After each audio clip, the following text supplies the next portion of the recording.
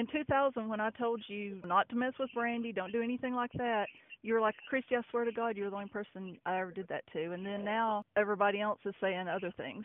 Well, I don't know who everybody is, Christy, but you know, you and I probably just need to meet and talk because you know, this is something that was supposedly happened 30-something years ago. David, you know exactly what happened between me and you. I mean, that's not a question. I don't know what happened between the others. Well, then now there's no others. His words were, I want you to feel how you make me feel. I want you to feel it throbbing. His penis was between my butt cheeks. We just, like I said, we just probably just need to meet and talk or whatever you want to do. I mean, you know, if I wanted to come after you, I would have come after you a long time ago.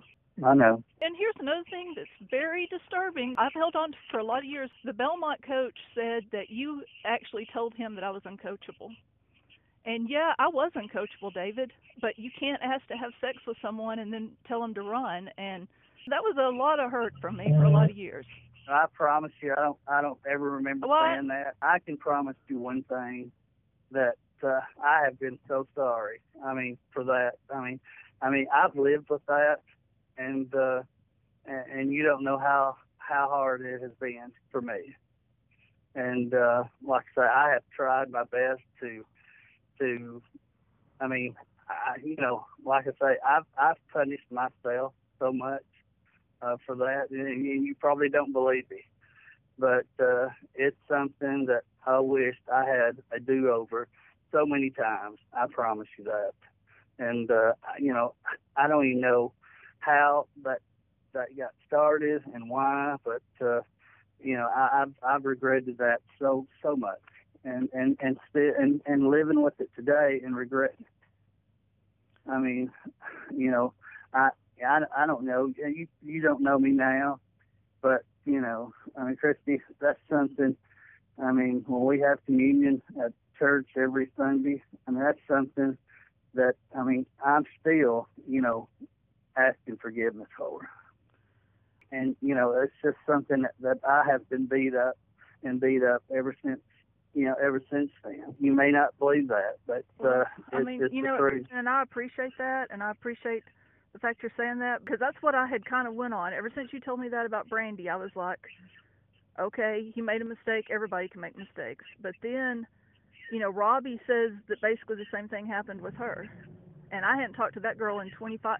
Tyler was still taking a bottle the last time I talked to her. Yeah. And we started talking on Facebook, and Paula says the same thing. Look, I'm telling you, you know, that's not true. Thought I'd call and just hear your side of it. You know, like I said, I don't know if you'll ever believe me or not, but it has. Believe me, I've been punished a lot, just mentally from that.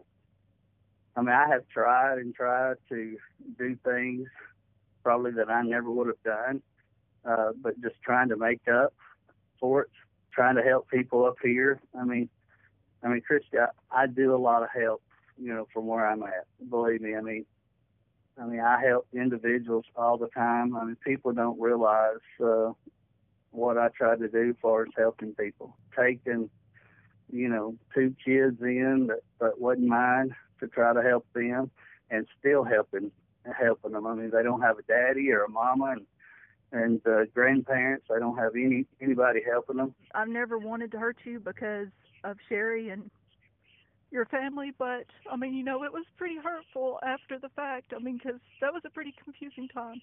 I don't particularly want to get emotional, but I'll let you go. I just, like I said, just want to try to talk to you about this. Well, I mean, what are you planning on doing? I mean, I don't really know. I've got you saying this, and then I've got 2 other people saying something else. Christy, you've got to realize they hated me because of a coach, because of camp and all of that. I've got great grandkids and grandkids and 87-year-old mom. I just hope you pray about it and you know, do whatever your heart tells you to do. But like I say, I'm not the same person as I was 30-something years ago. I appreciate the things you said. I mean, I just, like I said, I hope they're true because, like I said, I don't know what to believe because I really believed you around 2000. I really thought you were telling me the truth when we had that talk. Now Robbie and Paula both say something different. Well, I mean, that's a pretty big accusation if it's not true. Well, it's not true. Channel 4 has contacted me, and I sent them probably 100 names for them to talk to. She said she was going to call some of the players and talk to them. I'm not the same person 30-something years ago. And, and I never was after that, that situation. So, well, why would Robbie have anything to say? Like I said, I haven't talked to her in years. Well, I don't know. But I know Paula can't stand me. She never did, even when I was coaching. I actually worshiped the ground you walked on as a coach, straight up. But then after that happened, I didn't respect you, and you can't say do this or do that. I mean, it was almost like that was my way of saying, no, I don't have to.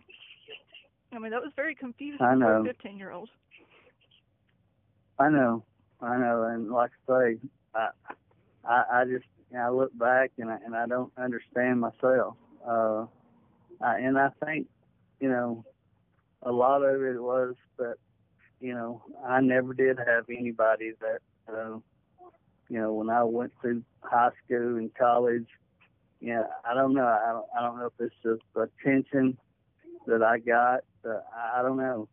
Like I say, I wish I had a do-over because I promise you I would have corrected that, and that would never happen.